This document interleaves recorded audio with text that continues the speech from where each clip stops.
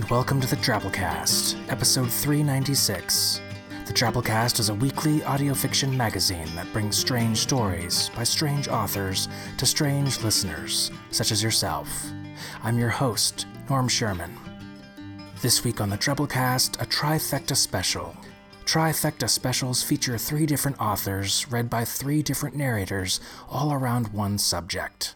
This week on the D-Cast, we talk about loss, specifically the 5 stages of grief. And don't worry, it won't get super depressing. We're more focused on the stages of loss here, really, than the nitty-gritty tragedy. The 5 stages of grief model was first introduced by Swiss-American psychiatrist Elisabeth Kübler-Ross in her 1969 book On Death and Dying, and was inspired by her work with terminally ill patients. Motivated by the lack of instruction in medical schools on the subject of death and dying, Kübler-Ross examined death and those facing it at the University of Chicago Medical School. The model postulates a progression of emotional states experienced by terminally ill patients after diagnosis. The 5 stages are chronologically denial, anger, bargaining, depression, and acceptance. DABDA, if you remember things through nonsensical acronym. Now, big thing that Kübler-Ross would definitely have me note, these were never meant to help tuck people away or their messy and complex emotions into tiny, neat 5-step packages. There is no typical loss, and so there is no typical response to loss. These are simply part of the framework that make up the basic nature in our learning to live without, not a series of stops in some linear timeline. Your grief is your own timeline. And here's Norm's own caveat. I'm taking this outside of death and dying a bit here, folks. At least for me. I found this progression pretty natural and apparent both in myself and in others in a number of non-death experiences, too. I find it plays out in a lot of different timelines at once, though, over years and daily sometimes even minute by minute. Ever had to fire someone, or been fired yourself? Ever lost a good friend, broken up with someone, or been broken up with by someone else? That moment where suddenly there's an OMG vacuum and you just can't wrap your head around how you got here or what comes next. But the big ball of planet underneath you keeps spinning, second by second, and you have to react somehow. This is how we usually do it, at least according to Kübler-Ross, and yeah, I'll throw in my hat in there too, old Uncle Norm. Denial, anger, bargaining, depression, acceptance. DABDA. So this week we progress through those 5 stages, and what better way, more or less, through ghost stories. I mean, who could understand loss better than those who have lost, am I right? And ghosts, I'm looking at you here, folks. We're going to start things off with The Sepulchre Out of Sea by Eric Shattuck, a fine ghost and sailor tale dealing largely with denial and anger. Eric Shattuck is a freelance writer living in Charleston, South Carolina. He studied at South Carolina State University, where he earned a Bachelor of Arts in English and served as an editor for the Inkwell Student Literary Journal. His work's been published in freeze-frame fiction. This story is a Drabblecast original, read by the fantastic Nick Cam, produced, as are all the stories in this week's Trifecta, by Adam Prott. So without further ado, we bring you The Sepulchre Out of Sea by Eric Shattuck.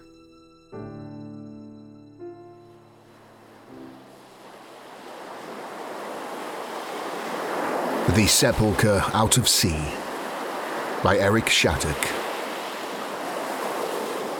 When the gale has finished tearing at us and the hull has ceased its moaning, we head above deck to find our warship cradled in the boughs of an enormous tree. There is no sign of the fleet, no hint of sea. There is scarcely anything to be seen through the steaming fog which surrounds us. The captain is lost, swept overboard without a sound, and with him the boatswain and 2 of the gunnery crew. As quartermaster, command of the Lanfranco falls to me. The next morning, I resolve to throw down the rope ladders and scout our surroundings in pairs. Yet no sooner do we set out than the cry goes up. The boatswain's body is found. Our carpenter devises a harness of ropes and drags him onto the deck. We gather around him, The evening sun filters through the canopy and drenches the body in golden light. One of the men kneels, brushes wet leaves from his face. The bosun's cheeks are flushed, his lips dark, as if untouched by death.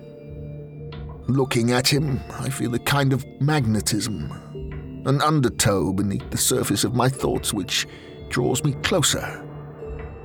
I shake my head, and the spell is broken. The men regard me with strange expressions. The crew installs the dead man as captain. I protest.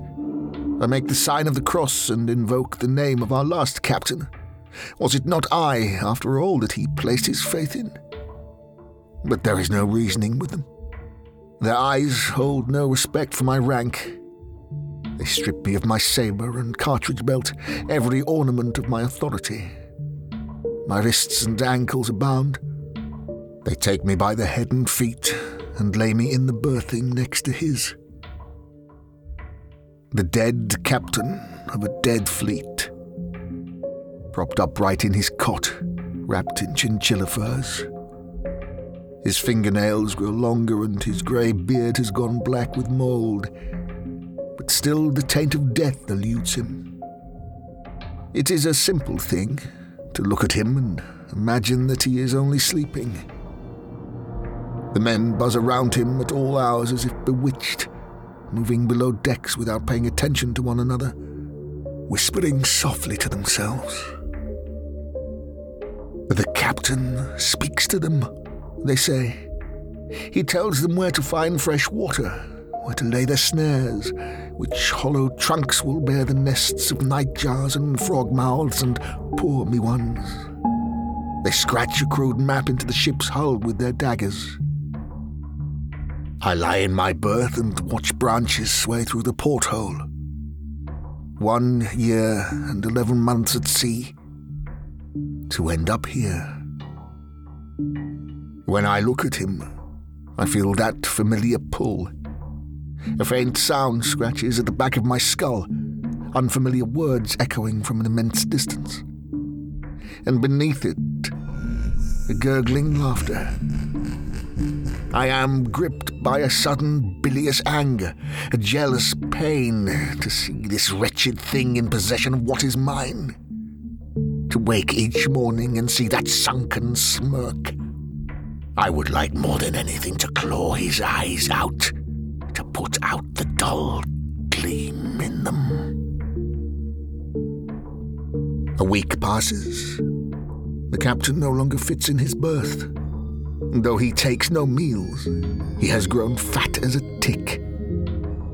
The crew lays him out on the mess table, and even then his boots dangle over the edge. The corpse is almost 12 feet long. At night, free of his watchful gaze, I chew my ropes.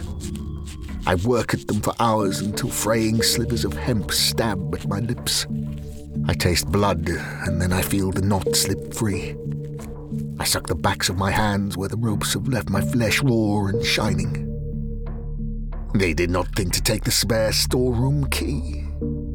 I find it in the dark, slip it under my pillow.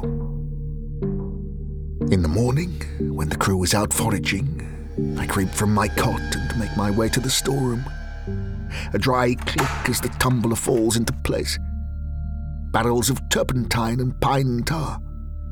I pry them open, upend them. The heady vapors burn in my nose. I imagine his frozen smile, the ugly nakedness of it. He will not have the land, Franco. This usurper, he will not. I huddle in the corner, light a match cord, watch the end of it smoulder. The flames spread like water across the tarred floorboards. There is enough time, as I run, to look behind me, to see him seated there, still smiling. I throw down a ladder and let myself drop the last few feet onto the spongy earth. Black smoke roils above me, hanging like a pall above the trees. The men will be returning soon. I can hear the captain laughing. The sound of it ebbs and flows, until at last melts into the jungle, into the thrum of locusts, and the long, plaintive cry of the quetzal.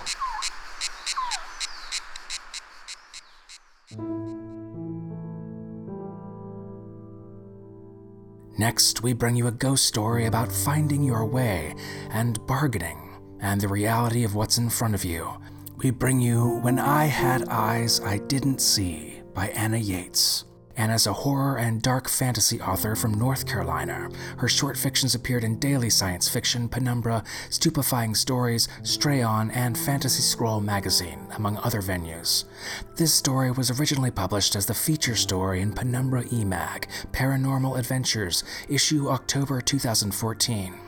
It's read to you by Stephanie Malia Morris. So without further ado, we bring you When I Had Eyes I Didn't See by Anna Yates.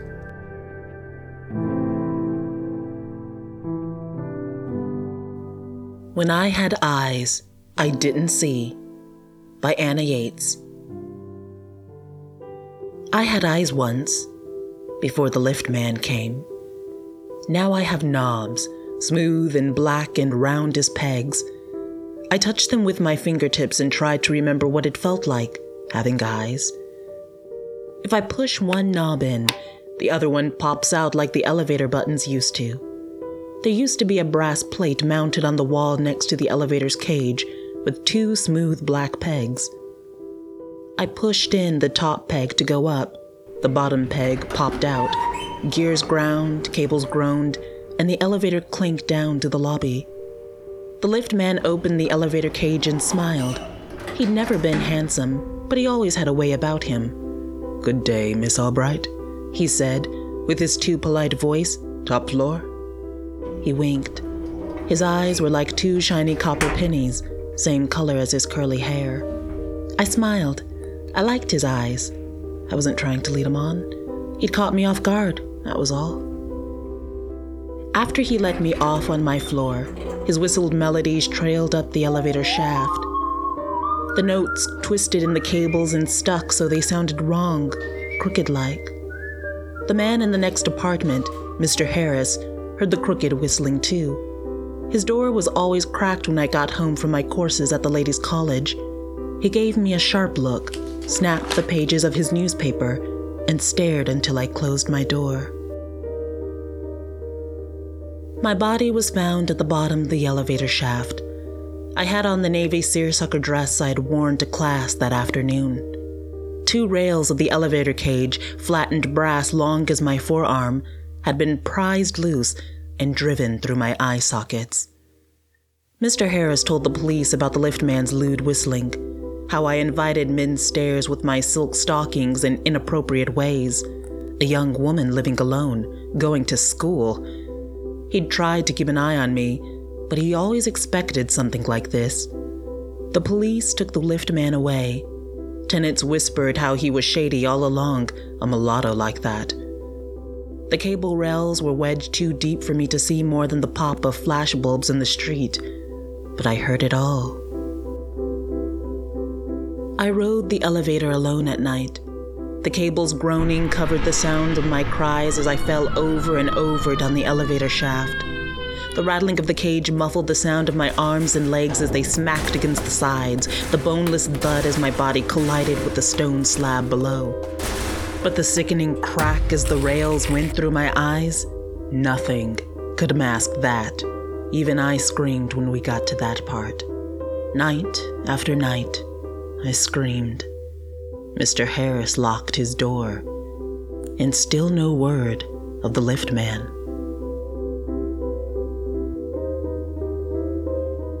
I waited for Mr. Harris in his apartment. I sat in his leather armchair by his newspaper, wondering if he still wanted to keep an eye on me.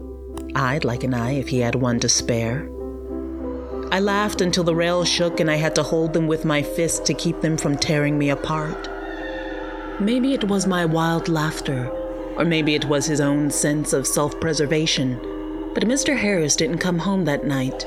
or the next, but the lift man did.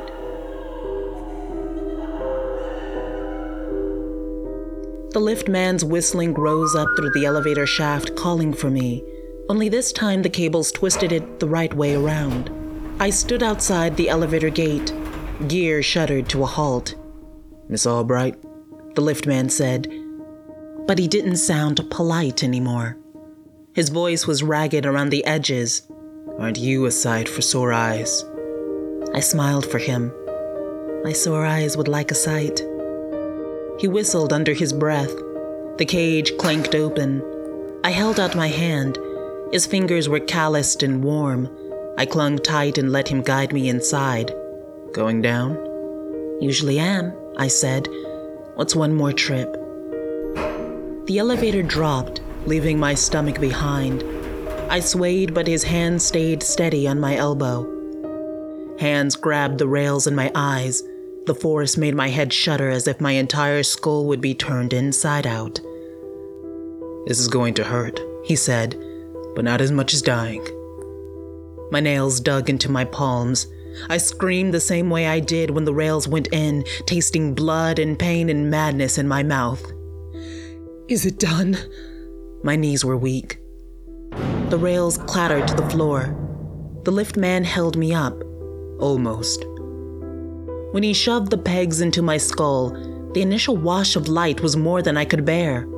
I tried to blink, but my eyelids were crusted open with matted blood and eye fluids. I clawed at the pegs. He held my wrists until I calmed. I touched the smooth, round surface of each peg. "Thank you." I looked up at the lift man. His neck was broken, snapped near clean off. His head rested against his right shoulder. Copper penny eyes watched me crookedly, jerking to focus. They lynched him. "But you didn't kill anyone," I said. "That's where you're wrong." Mr. Harris's body was found at the bottom of the elevator shaft. He had been dead for 2 days. My obituary and a pair of silk stockings were found wadded in his throat. He choked to death. I had eyes once, before the lift man came, but I didn't see.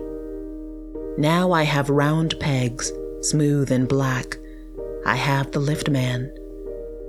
He has a broken neck and eyes that watch me from his shoulder. We ride the elevator at night, and together we see.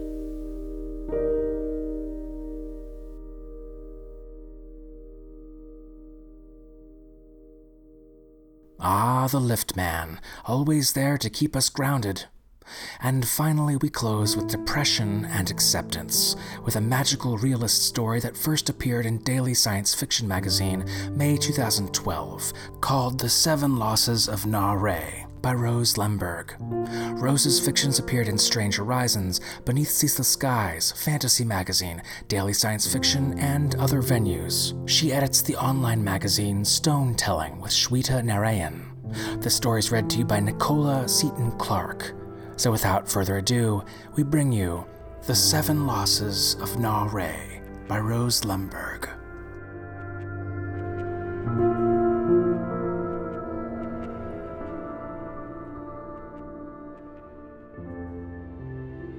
Seven Losses of Na-Re by Rose Lemberg. 1. My life is described by the music of mute violins. When my parents married, my great-grandfather, may the earth be as a feather, ascended the special guest's podium, cradling the old fiddle to his chest. "And now the Zyder will play the wedding melody," they said. "A special blessing," they said. "A skula, a royal blessing." But the bow fell from his fingers. 2. When I was born, my parents couldn't name me. They wanted a name Na-Re, which means beginning with the letter R, after my great-grandmother. She was born Rukhel, the brilliant daughter of a penniless Schlemazel cobbler. As the revolution fumbled all archetypes, they called her Rakil Ka, A kind of ironed, bronze-buttoned, bright Soviet future, Rukhl. Later even, Rakil Ka became too bourgeois, and my great-grandmother changed her name to Rosa. Rosa, like the beautiful Jewish communist in the propaganda film Seekers of Happiness. They banned that film long before I was born, and by the time I was born, Rakil, or worse yet, Rukhl, was a name never to be uttered in polite company. Rosa was reserved for aging fat Odessan fish peddlers with a mole on their upper lip.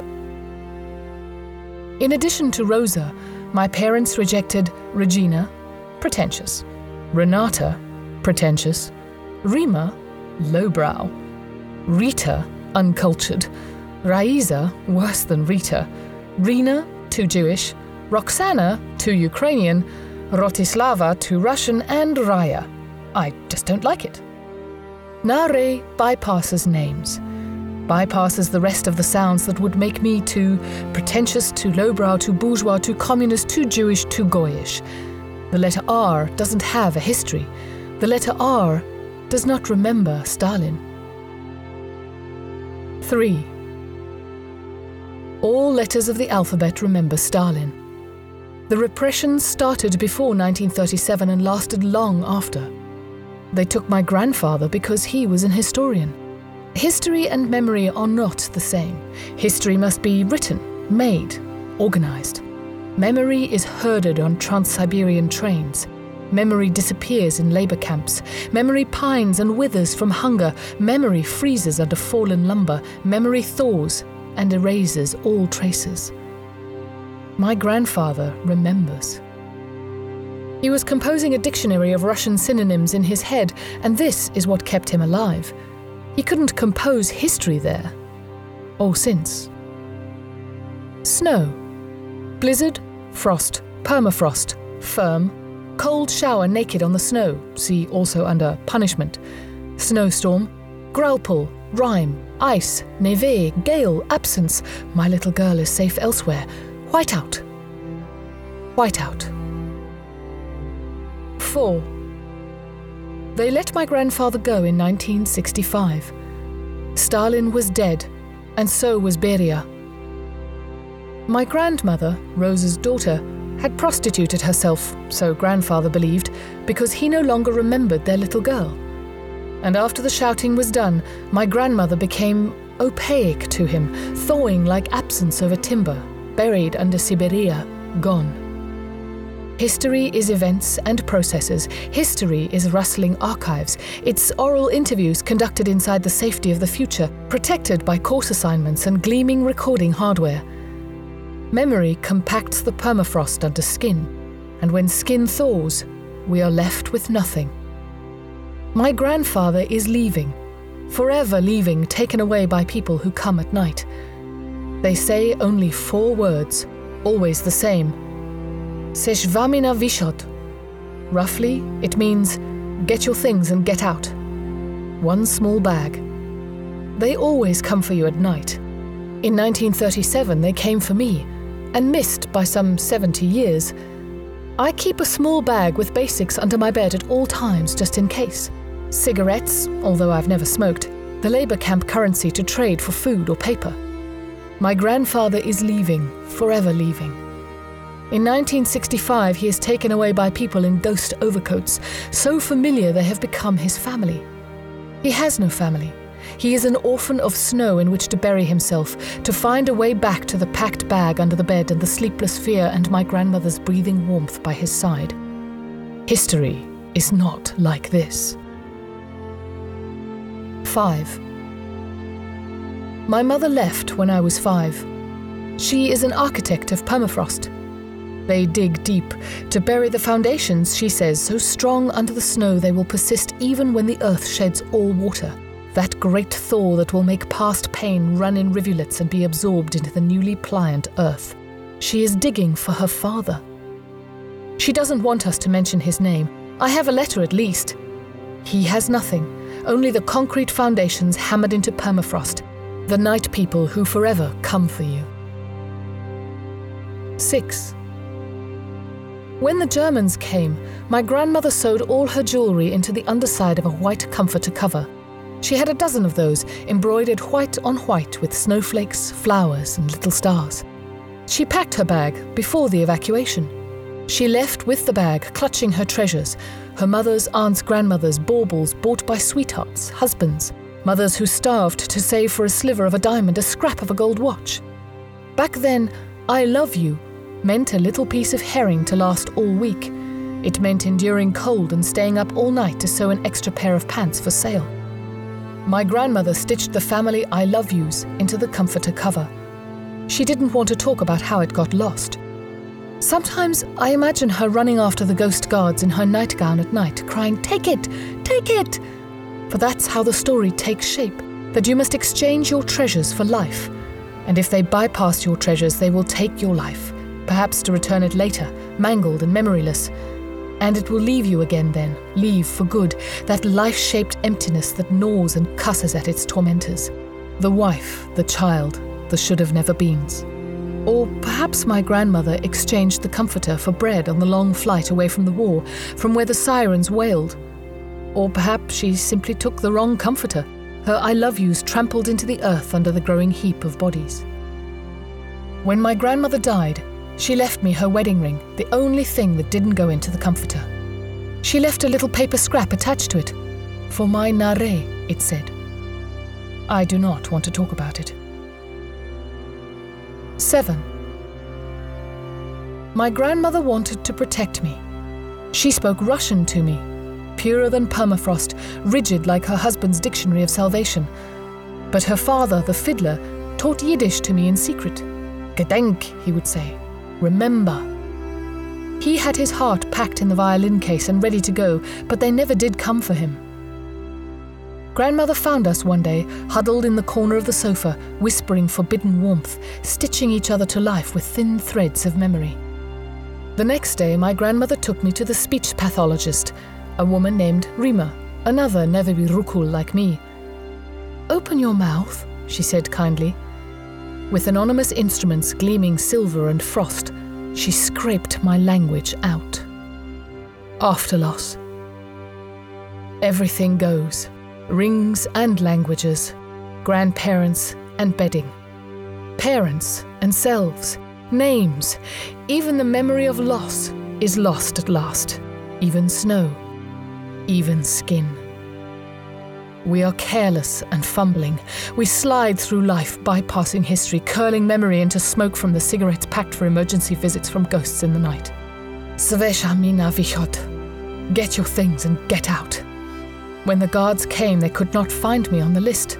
Nare is not a name. So they took my little bag, carried my I love yous away to starve, to freeze, to lose their minds, their speech, to work away the years. And only the ancient fiddler stays behind, a patriarch of loss, fingers numb and weeping in the cold. Everything thaws, even my mother's earth-deep construction. Only that which isn't remembered can never be lost.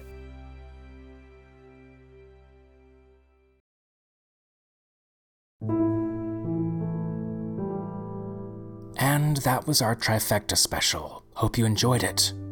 So, hey, regardless of if you think Dabda is how you deal with change and loss, the big thing to remember, I think, is whether you're a victim on an elevator, a man whose ship has been overtaken by a bloated dead monstrosity, or someone coming to terms with atrocities in the past, it's what you're looking for, whether corporeal or otherwise.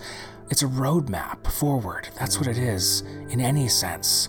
Because maybe the real idea of being and feeling like a ghost is just being trapped somewhere, wanting to know what to do, to get out.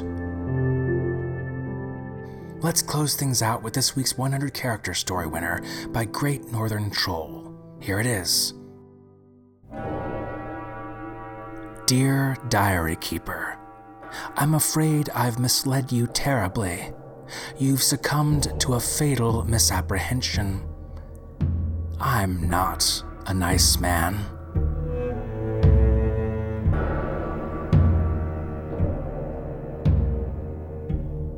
Oh man, who out there keeps a diary? I mean, who out there keeps a diary after you started doing some shitty things? Well, props to you.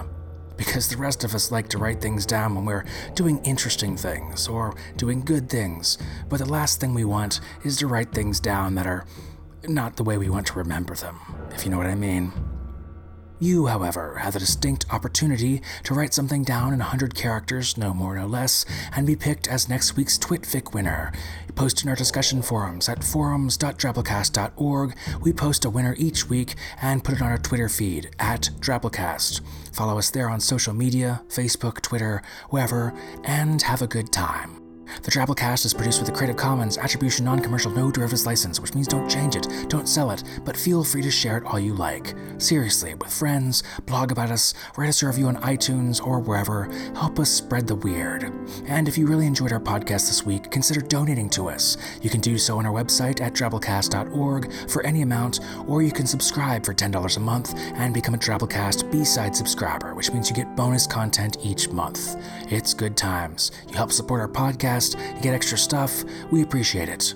Special thanks to our kick-ass episode artist this week, Cesar Valtierra. Hope I pronounced that right.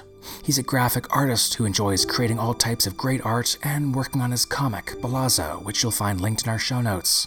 He's currently looking to flesh out his portfolio by doing illustrative work and welcomes anyone in need of that. He lives with his fiancée, Victoria, and their 2 cats, Chubbs and Pretty Boy. Check out more of his work at www.cesarvaltierra.com. Our program this week was brought to you by Melissa Harvey, Jason Smith, Bo Kyer, Sandra Odell, Tom Baker, an old sock in the trunk of your car that you know isn't yours, Samantha Henderson, Jen Fisher, Zimmerman Bledsoe, and yours truly, Norm Sherman. Reminding you, I'm afraid I've misled you terribly.